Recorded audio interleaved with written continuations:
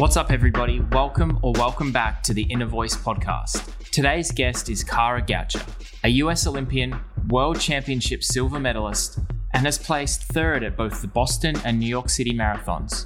However, in the spirit of the I'm Curious to Know project, I'm much less interested in her results as an athlete and more concerned with bringing to light her current work.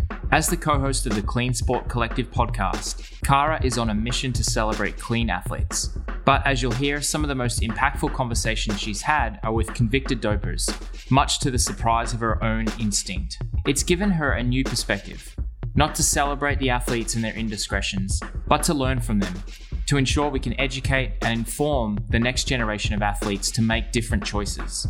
Kara has also made a stand for women in sport and the opportunity for women to have a fair chance to have a family and still compete postpartum. She shares her own personal struggles of trying to come back too soon after having her son Colt. Kara is brave, and I applaud her for standing up for what she believes in. If we all use our voice, we can make positive change. Thank you for being here. Enjoy the show. Kara, how are you? I'm good. Thank you so much for having me. Yeah, it's my pleasure. I'm really excited for today, and I alluded to it in the show notes that I want to talk less about results in your athletic history and more about the work you're doing now. But I want to share an interesting, funny story of how we first met. We were connected through a mutual friend of ours, Kevin Rutherford, the CEO of Noon, who we had on the show earlier this month. And I had this idea that I wanted to surprise my wife, who is a fan of yours. I wanted to surprise her with a meeting with you. So we were visiting Boulder, and I told her that we were going to meet a friend of mine, Tyler Butterfield, who's a pro triathlete. And we're sitting at the coffee shop, and she's like, do I really have to be here? Like, why? You and Ty can talk. Like, you guys are just going to chat for hours, and I'm just going to sit here like the third wheel. So so she wanted to leave. She's like, I'll just go home and come back and pick you up. And I'm like, no, you have to wait. And then all of a sudden, Kara starts walking down the sidewalk. I shout out, Kara, hey, it's Travis. You come over, and then we have an amazing hour of conversation, and you surprised her, and she was over the moon. Oh, she was awesome. And we even got to run again after she had your daughter. And that seems like a lifetime ago, though. I mean, you have 2 children now. I've always been indebted to you for that. That got me some brownie points for sure. So I appreciate that. Oh, good. Well, lifetime ago, of course. And we're all obviously dealing with this current situation of COVID, and where it feels like life is going by at a million miles an hour, but also standing still at the same time. How have you and Adam and Colt been dealing with the current circumstances? You know, we're doing okay. We've taken it pretty seriously. So we've been locked down in our house. We haven't been traveling or going to restaurants or having, seeing friends. So that's getting a little old now.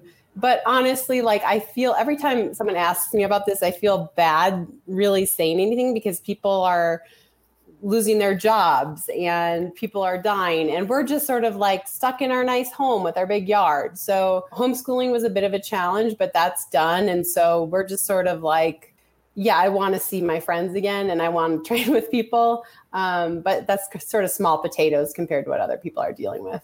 I was lucky to have Courtney Dauwalter on the show yesterday. She's amazing, obviously an incredible ultra runner. And you personally kind of dipped your toe in the water. Well, more than a toe, you launched yourself into it with both feet in the ultra world and the trail world last year. Tell me about that experience. What was that like, coming from your career on the road and the track to getting out on the trails and in the ultra world? They're 2 totally different sports. And I think, there was a lot of hype before the Leadville Trail Marathon. And, that was physically the hardest thing I've ever done. I've never raced that high. I definitely made a lot of, rookie mistakes. I'm not super good on anything technical. I'm definitely not great at super high elevation, but it was such an awesome experience. I mean, the race itself was horrible, but the aftermath of just like such cool people, such a cool community, the welcomeness of it, if you bomb a road marathon and you come in with all this hype, there's a lot of chatter for a while after about like, did that person deserve all this attention? And, it was overplayed. There, no one cared. I mean, I almost didn't go to the award ceremony because I was embarrassed. And I ended up going, and it was so awesome. The people were like, welcome to the community. And so it was great. And then I did a 50K in November.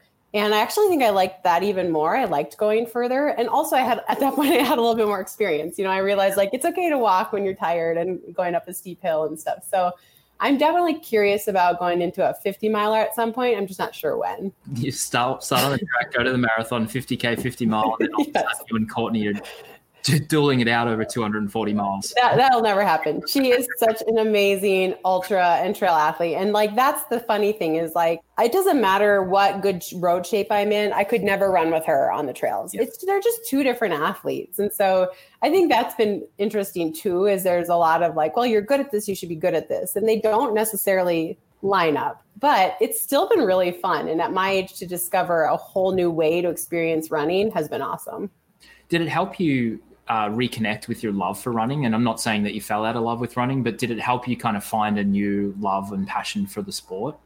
For sure, because the trail running for me is not motivated by performance. Yeah. So most of my life, it's been motivated by performance. I'm trying to make X team. I'm trying to run X time, where this was really just accomplishing a goal of doing this experience. And so, I mean, I had so many runs where I would just turn around and be like, I feel so alive right now. Even though I just ran an 18-minute mile, I feel like really alive at the top of this mountain. So I've been addicted to running since I started organized running almost 30 years ago now. I'm never going to stop, but it's been super fun for me to experience something new at this point in my life. Has it also given you a little bit of an outlet? We can get into the work that you're doing now, particularly around the Clean Sport Collective and those things. But there's been some moments in your life recently where you've gone through some hard conversations and some hard times and the social media backlash and all of these things. I had this amazing experience in career and I got to experience the highest highs, but the last couple of years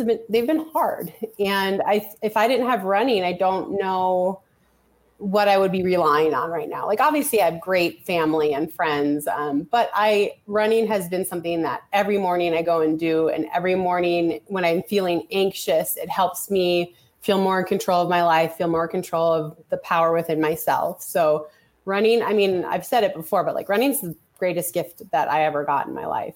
Let's talk about some of that stuff. The last 2 years you mentioned have been hard.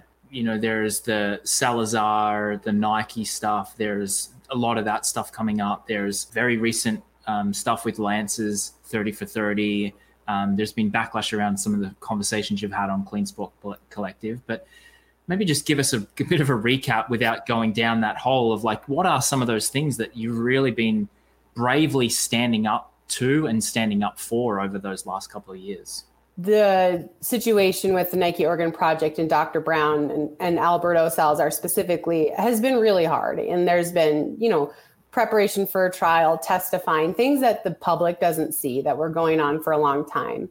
And then publicly, fighting for rights for female athletes in pregnancy, supporting Mary Cain. That was a very difficult time for me. When Mary Cain spoke out, of course, I wanted to support her and I believe her and I absolutely just think she's an amazing champion for women. But I had to relive some of my past that I wasn't really proud of, seeing teammates shamed and not sticking up for them. And that was right before actually my 50K, and I almost didn't go because I was just so low. I couldn't stop crying. I had called my old teammate and apologized, but I just felt like really sad that that I wasn't the kind of person I want to be. And having to relive a lot of that stuff has been difficult, but it's worth it because it's bringing bigger change, and it's, it's education and it's exposing things that really shouldn't be going on in our sport. I want to acknowledge you for being so brave to do that, because a lot of people are probably in the same position as you where they've experienced that, they've been a part of it, they've seen it,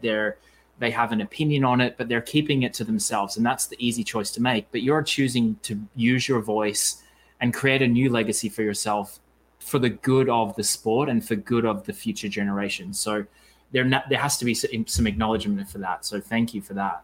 I appreciate that. Thank you. I want to talk about the Clean Sport Collective. I remember the launch and the excitement of it a few years ago, and getting behind it and taking the pledge personally. And then there's been a bit of a pivot and a shift to content and creating a podcast. Yeah, the collective is to just change the culture, and that we all, whether you're a fan or a coach or a brand or an athlete, we all together can help make that change. It launched in, I want to say 2016. And I think we just weren't really ready. You know, I wasn't a board member at the time, but I was definitely involved. And we got so many pledges and it was so exciting, but we didn't really know what we were trying to accomplish. And it was difficult. And we were trying to raise money for drug testing, but there wasn't really any money coming in. And we realized we were sort of in over our head. And then in 2018, or maybe it was 2019, I don't even know anymore, but we went to Shannon Burnett and I, who founded the Clean Sport Collective with Kevin Rutherford and Kevin Burnett. We went to Anti-Doping Conference in London.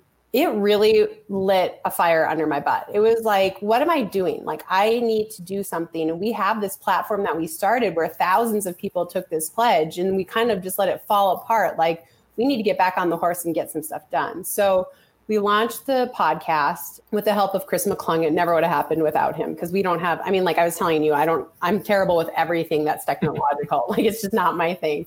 So we needed someone who could actually help us through that. And he has a lot of podcast experience.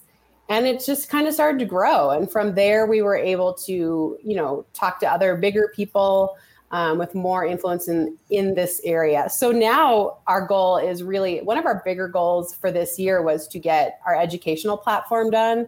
You know, one of our goals is to have an educational platform for youth that athletes that are really passionate about clean sport can take into their communities. Yeah. That's kind of been disrupted right now by COVID, because all of our grants that we were asking for have been put on pause. But we're still really passionate about doing that. I think that's our next big goal we really want to accomplish. And then we just want to keep having this conversation. We want to highlight clean athletes, but we also want to learn from athletes that have taken the wrong path. And we just want everyone in on it. So you can go to cleansport.org and you can sign the pledge no matter who you are, no matter what it is that you do in life. You can be a part of this collective together. You mentioned that the goal really is to celebrate clean athletes, provide education and knowledge for people who are going through the ranks and experiencing what it is to be, you know, an elite athlete. But then there's also the people who are dopers, people like Tyler Hamilton and Floyd Landis, who you have had on the show, which may seem, you know, to some people looking in a strange decision. And I'm sure you've heard that from some people as well. But you described it perfectly to me before the show, that there is an element of wanting to understand why that can then help people to make better decisions in the future. Yeah, and that's been really controversial for us, which has been interesting. Lots of backlash, lots of negativity, lots of unfollow. Our goal is to highlight clean athletes and clean brands. But if we only talk to clean athletes that have always made the right choice, and we only talk to brands who are supporting clean athletes, we're not really learning about the culture that makes someone that you know, manipulate someone into making that choice or support someone making a bad choice. I always believed it was black and white. Like, you're a doper or you're not. You're an asshole or you're a good person. And in 2016, I had lunch with Tyler Hamilton and I almost didn't go. I was like, we are not taking any pictures. I don't want anyone to know that this happened. And I was a little bit rude to him, which I regret now, definitely. But in that conversation, I saw he was super open. He would answer any question I asked him. And I saw a person who was really like regretful. He understood that he had ruined a lot of people's lives, that he had disappointed his family, the people he holds their, you know, opinions at highest value, and he had disappointed them. He had let them down, his community. He had ruined certain aspects of his life over this. And I just started to feel, I don't know, like I started to feel bad for him. And I never thought I could feel that way about someone who had robbed clean athletes. But I just started to think we need to hear from people like Tyler. We need to hear from people who chose the wrong path, but now want to fix it. And, you know, a lot of people have been saying to me, they only said that because they got caught. Well, that might be true, but they're still willing to talk about it. And I think it's really important. And, you know, 90% of our podcasts are going to be with clean athletes, 95%. But we are going to talk to people who took the wrong path because we want to learn what was that like that made you do something that you knew was wrong. I really want to know, I'm curious to know, why are you so outspoken about this? I don't know. I think it's how I was raised, and I think there's nothing wrong with not being the best, but there's definitely something wrong with shortcutting your way to get there. For most of my career, everyone around me felt that way. And even when I was in the Oregon Project at the beginning, I really felt like for a few years, it was great. And we were doing everything the right way. And when I was finally exposed to something that I knew was wrong, I had all of that history to get to me to say no. But I often wonder, it's easy to stand here and be like, I would never do that, blah, blah, blah. But I had this amazing support system, including my husband. And I do wonder sometimes, if I hadn't been married to Adam, if I didn't have a family that held me accountable, what would my story be like? And so I just really care about it. And I just want people to see that it never pays off, doesn't pay off. And running has done so much for my life. And I want that for other people in a pure way, like I've been able to have it. Hearing you talk like that and hearing you talk about the way that you approach the conversation with Tyler, I'm getting a sense that the empathy that you're able to show for him is actually going to be your greatest superpower. Like, you can have a really strong voice of, here's my experience with doping, here's why it means so much for me to be outspoken. But you have this emotional intelligence to say, okay, I had the support system and I still may have made a different decision. So what can I do to provide as many tools as possible to the future generations so they too can make the decision that I was able to make? Yeah. And look, I also, talking to Floyd, I just wanted to reach through the computer and give him a hug. I'm just going to admit it. But because I feel empathy for both of these men and other people, Yulia Stepanov would be one of those people, it doesn't mean I'm excusing. Yeah. And I'm still horrified at what they did. I'm still angry at what they did. But listening to them talk me through it, I feel bad. I want to go back to that point in their lives where they made that decision. And I want to hold their hand and say, you don't have to do that. There's another way.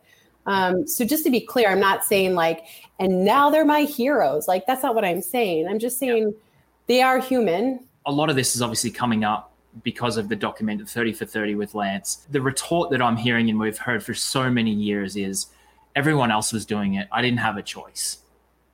And I think that's complete bullshit, because everyone has a choice. There's so many people that we've never heard of because they made that choice. People's careers and livelihoods and opportunity to live out a childhood dream was stolen away from them because those people didn't make the same choice. Yeah, I mean, I hate that argument, right? It's so weak. Or let everyone do it. They're just leveling the playing field. Well, that's been scientifically proven that's not true. People respond to EPO differently. People respond to testosterone differently. And just like you said, not everyone's doing it. And we just don't know them because they chose to not do it. So they didn't get to ride in the Tour de France. Yeah. Is it rife in the sport at the very top level? Yeah. But what if the culture didn't support that? Yeah. And maybe we don't see slower times and we don't see as much power on the bike, but we see better races and we see more interesting storylines. We want to say everyone's doing it. There's so many great stories that just aren't being told. And I think there's a American runner, and you probably know who she is, Molly Huddle. But I often think of her, if she was racing a clean field, how much more she would be celebrated. I mean, she's run so fast in every event through the half marathon. She has the American record in the 10K. She had the American record in the 5K, and she's run well in the marathon as well. Obviously, she podiumed in New York. But if she was always facing a level field, I feel like she would be, like so much higher. And so those are the athletes that I'm fighting for. Those athletes should be elevated. I think cycling is probably the poster child for doping. I think we can agree on that they've done a horrible job at creating a culture that has manifested in the stories that we see today. We'd be remiss not to talk about athletics. We'd be remiss not to talk about NFL and baseball and mixed martial arts and all of these other sports that the culture may not be so overt and openly talked about, but it still exists. Absolutely. I don't think anyone's immune. Even ultra running, I don't think is immune. Athletics has a lot of problems, and we like to point the finger at cycling. We're not as bad as them, but we all have problems. And I think we don't want to always talk about it because it's uncomfortable and we don't really know who's cheating and who's not cheating. But I think every sport every single sport. I mean, wasn't there just the other day, like some car racer, like on the computer, but cheated? Like there's cheating everywhere. And so it's easy to point the finger at cycling, just like it was easy to point the finger at Russia. Everybody has some problems. What do you see as the path forward? You know, you're doing your part for sure, but like what can the broader community and what can fans of sports and participants do to help carve this path forward? If all the fans really wanted to see clean sport, they could have a huge impact. I think if they demanded it of the companies that they're buying products from, you know, like what if you said, I will not spend another dime on a shoe or a skate or a shirt from any company that has someone on their roster that's been caught. I mean, that would make a huge impact if everybody did that. So I think it's like using your purchasing dollars wisely and using your voice and driving your community around you to care and signing the pledge and just supporting what's happening. I really feel like, I know that this is really like, nah, but I feel like when the culture becomes that it's unacceptable, it will follow. So if we can all talk about it more and we can celebrate clean athletes more and we can share our sadness and our disgust, whatever it is, when someone gets caught, let's not make it a taboo topic anymore. Let's talk about it so that we can create a culture around all of our sports where it matters and where someone who comes forward and tells the truth of what they saw is looked at and celebrated rather than made, you know, bitter, angry, whatever. Like, let's just change the way we look at everything. Yeah, I think that's the trouble. I think as fans, there's an apathy around like, oh, well, you know, whatever, it's a good spectacle. Like, you know, they're hitting more home runs. They're hitting each other harder during the play, or they're riding up the mountain as fast as they possibly could. So I think there's this apathy around like, and some cynicism too. Like as a fan of endurance sports, I'm so cynical about the results that happen across the board. And that's a horrible feeling to have as a fan, like being cynical of results that you should be applauding. It is hard. Look, I know way more than I wish I knew, but I'm still a huge fan of track and field. When I watch a track meet, I have to make a decision. Am I going to get angry at what I see, or am I just going to like watch it and feel happy for the people that I know that I believe in? And I've been able to do that for the most part. I've definitely had my moments where I just want to like throw my shoe at the TV and be like, I hate this. Why are we watching this? Why am I wasting my time? But in the end of the day, I am a fan. But I think we need to like sort of take a step back of like, what makes sport? Do we always need to see records? That's going to get people to dope. Sorry. Yeah. Anytime you want to see a world record or you want to see the baseball thing, that's just promoting doping, because we're asking athletes to go up against things that we know weren't real and then beat them. So what if we just say we want to see good head-to-head competition? We want to see good camaraderie. Like, what if we sort of change what it is that we want to see? I bet the sports don't get less interesting. Let's humanize it, you know? I think we need to find a better way to celebrate the participants and the people within sport. It doesn't always have to be stories of champions and, you know, pushing the limits of physical performance. It can be a different level of storytelling. The other thing that I think about, the argument around this was my only way out. You know, I had to become an athlete so that I could provide for my family and I can, you know, provide for the people that are relying on me. I couldn't take the risk that I wouldn't make it. So I had to do everything I could to make it. What is your kind of thought around that? Because there is that societal element that we need to consider as well. Yeah, I'm not going to pretend to know what that's like, right? I mean, if running didn't pan out for me, I had a college education. I had a husband with a job. There was other avenues for me. So there could be an athlete from Ethiopia or Kenya that gets fourth or third at a marathon and they're set up for generations. They can buy a hotel. They can provide for their family. I don't know what those stresses are like. I still don't think that it erases the bad choice, but it certainly puts it in a light that I cannot possibly imagine what that is like.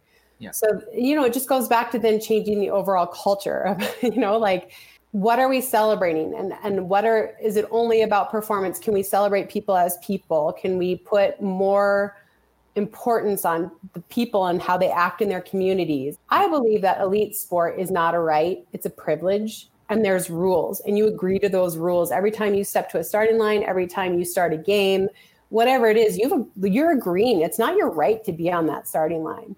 I think back to a conversation I had a couple of weeks ago with Britton Barbie, who is an African-American guy. We connected through endurance sports, and he's on his own endurance sports journey. And he was he was really deeply impacted by the murder of Ahmaud Arbery. And our conversation really was around, we're never going to eradicate racism, but what can we do to make it percentages better so that thousands and tens of thousands of people's lives are saved? And I think that this is a similar conversation where we may not in our lifetime be able to eradicate doping. It may never happen, but what can we be doing to make percentages of changes to getting to a better place? Yeah, I agree. I want to talk about another thought that I had watching the Lance documentary with Michael Rasmussen, who's a famous doper, did everything he possibly could to dope. And his comment was, we spend so much of our life risking our lives in the peloton and taking risk and chances. There's no reason for us to consider the harm that would have come up from the doping. So that was another perspective that I've actually never heard before around, like, he thought he was going to die on the road anyway, so what does it matter? Yeah, that line stood out to me. I actually wrote his name down when I was watching the documentary, because that line, I was like, well, that's a point I've never considered before, And it was so succinct too. It was like, there it is, factual, and then like next scene. Totally.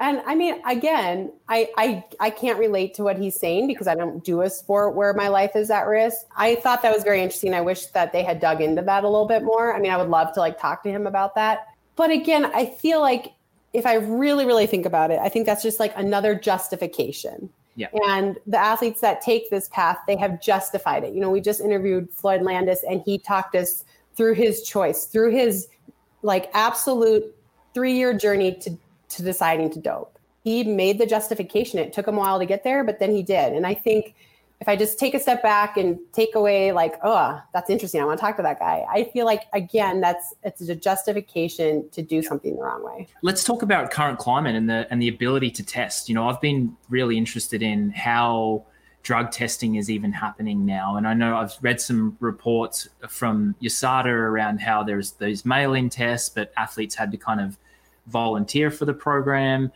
My concern is that it's all of a sudden become the Wild West again a little bit, where testing is not possible during this time. And what are people going to be doing to kind of take advantage of that? Yeah, I think that's a real concern. And I think that's a real possibility. I applaud USADA for at least trying to do something during this time with the virtual test. You have to have someone watching you. But is it foolproof? No. But at least it's something, right? I mean, at least it's they're trying something. I am worried about what happens next year. All the thousands and thousands of athletes right now that aren't having someone knock on their door for understandable reasons. Yeah. But yeah, now they're able to, if they want, cheat and get away with it and get a leg up on everyone else. It'll be really interesting to see.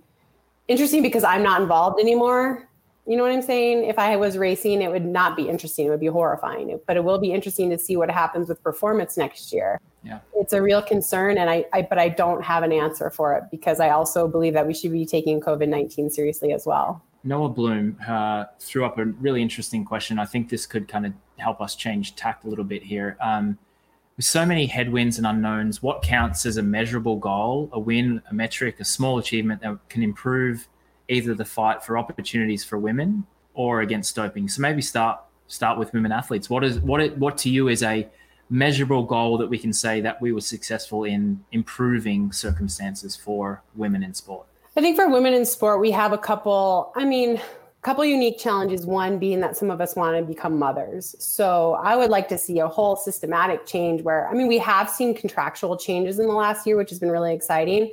But I also wish there was, daycare at the track meets and places for people to nurse and all of these things that would just make women's experience easier, especially when you're racing some of these big races. That's just my background, so that's what I always go to. But I had to fight with races to get an extra plane ticket to bring my mom in to watch my son so I could get a good night's sleep. I shouldn't be fighting with anyone. You're promoting these athletes as mothers. You should be really considering the whole package. And it's a better story for everyone. It's more relatable to a lot of people to have a mom there that has a child. So I just would like to, I'm super excited about the contractual changes, because I feel like for me, coming back from my pregnancy put me in years and years of an injury cycle. I came back before my body was healed. I would get injured. I'd be butting up against the 3-month mark where I have to race or I'm going to get reduced. So I just go ahead and race, even though my body wasn't ready. So then I'd start training again, then I get injured again. And it just put me in this cycle for like 4 years where I just could not stay healthy. What if I didn't have to race for a year?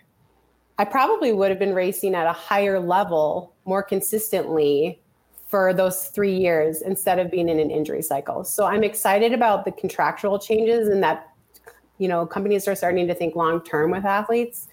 And then also I just feel that, I think the Mary Cain sharing her story really opened the lid on the body shaming and the inability for women in sport to have anywhere to go. I just feel like we need more women in positions of power. We still don't have women in sports marketing. We still don't have women as CEOs of these big sports companies. I'm not saying you just have to hire women just because, but when you're writing a contract about a woman's return from pregnancy and there isn't a woman in the room, that's a problem, right? There needs to be a woman in sports marketing writing these contracts who's actually can relate to what these women are going to face. So we need just more women around that women can go to. And it just helps everybody. It helps the men understand better. It helps them understand boundaries better.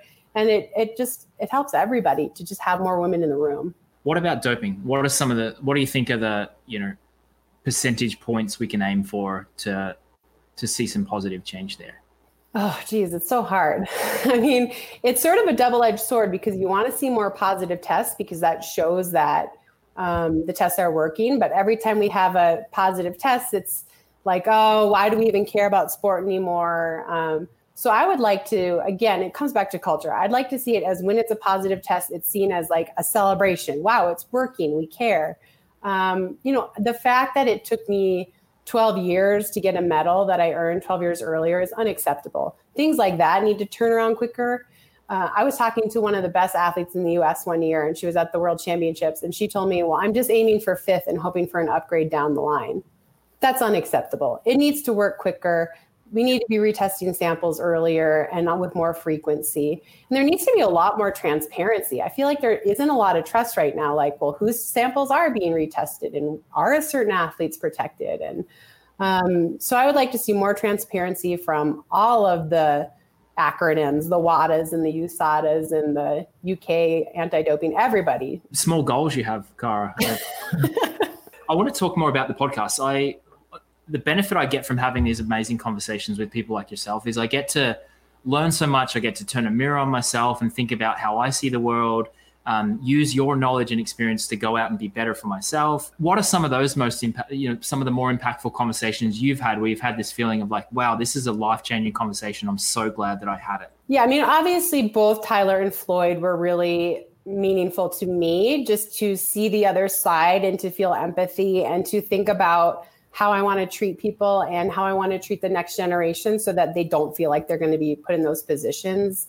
We've interviewed a lot of my friends, which is fun. I think we got to interview Jessie Diggins, Olympic gold medalist skier. And that was super exciting for me. I mean, I was like smiling the whole time. I was feeling her energy. I ordered her book right after the podcast, just hearing her positivity and her love for the build up, not just the race. I thought that was a really great episode and I loved talking to her. I basically just feel really lucky. I get to talk to all these really cool people. And as we grow, we keep getting more people willing to come on or asking to come on. So it's just been really fun. We have never had anyone say no.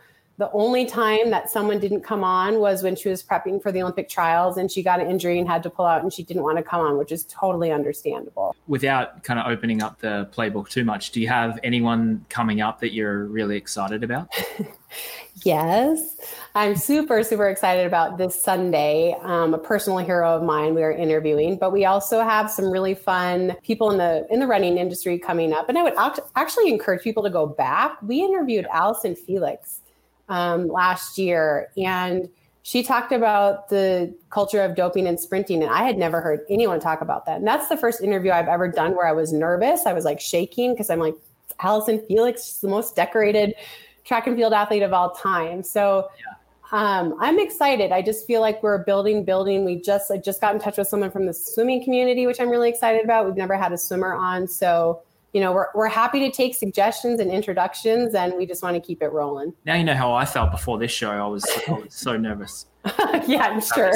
I actually was, because this is like new territory. This is this isn't an easy topic. This isn't softball questions I'm throwing away. So I was a little nervous.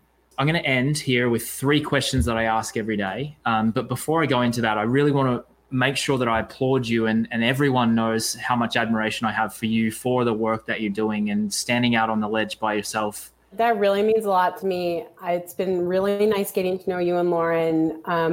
You did a piece on me a couple of years ago for Inner Voice that was one of the most proud pieces I've ever been able to share. So I really appreciate that. So the 3 questions I like to end with are really topical around how you're dealing with COVID and the lockdown period. And hopefully this will bring a smile to your face as we do this. So number 1, what's one thing that's changed for you during this isolation period that you want to keep once we go back to whatever our new normal is? I would say 2 things. I've been FaceTiming with my grandma, who I absolutely love, but just see her once or twice a year. And so it's been life-changing to talk to her on, weekly or bi-weekly. And I really want to keep that up. And then I think secondly, I've had a lot more uninterrupted time with my son, thanks to home learning, which wasn't my favorite, but we had all this uninterrupted, no technology around us time together. And I really want to continue to make that a priority in my life. Second question, what's one thing that you thought was important before this period that you're happy to leave in the past? Your clothes. A couple of things. I used to go to the grocery store 4 days a week, and now I go once every 7 or 8 days. And I'm wow, I have all this time now that I was wasting at the grocery store that I didn't have to do. So I definitely want to continue with that. And then also just worrying about my hair is so gray right now, and worrying about that kind of stuff. And I'm realizing that it doesn't really matter. I'm wearing sweatpants right now while I talk to you. Yeah. And you know what? Kind of nice. Yeah, I don't think I've worn jeans for the whole time. I'm I'd be afraid to try to put mine on, actually. Yeah, that's. But it's just it's made me realize some of the sort of superficial things that I used to worry about really don't matter. This is my favorite one. 3rd question: what's been your most memorable moment of joy during this period? Just there's been so many little daily moments, honestly, and my son has been sleeping in our bed. He's been afraid, he's 9 and he's too big to be in there. But waking up the 3 of us in the same bed has been just lovely. Having my husband is normally behind me. He's been working from home, which has been great, having his energy in the house. I mean, he's usually gone all day. So all that stuff has really brought me joy. But I did receive my silver medal at the very beginning of quarantine, which was a pretty amazing thing to experience in quarantine. You're amazing. I really appreciate you for joining me and for everything you do. So anyone who's listening, go and check out the Clean Sport Collective podcast. Amazing guests in the past. Go back and check out the backlog and stay tuned for more to come. And be kind, everyone. Be kind on social media too. That's an important thing for us to talk about. So for sure. Thank you so much. I appreciate it. Thanks, Cara. I appreciate you for standing up and using your voice for the greater good and advocating for your peers and generations to come. Today was day 28 of the I'm Curious to Know project, a series of daily conversations with world-class athletes, innovators, and unique personalities from the world of endurance sports. We have 3 more wonderful shows to come to close out May, so please stay tuned and thanks for being here. I'm Travis McKenzie, and this is the Inner Voice podcast.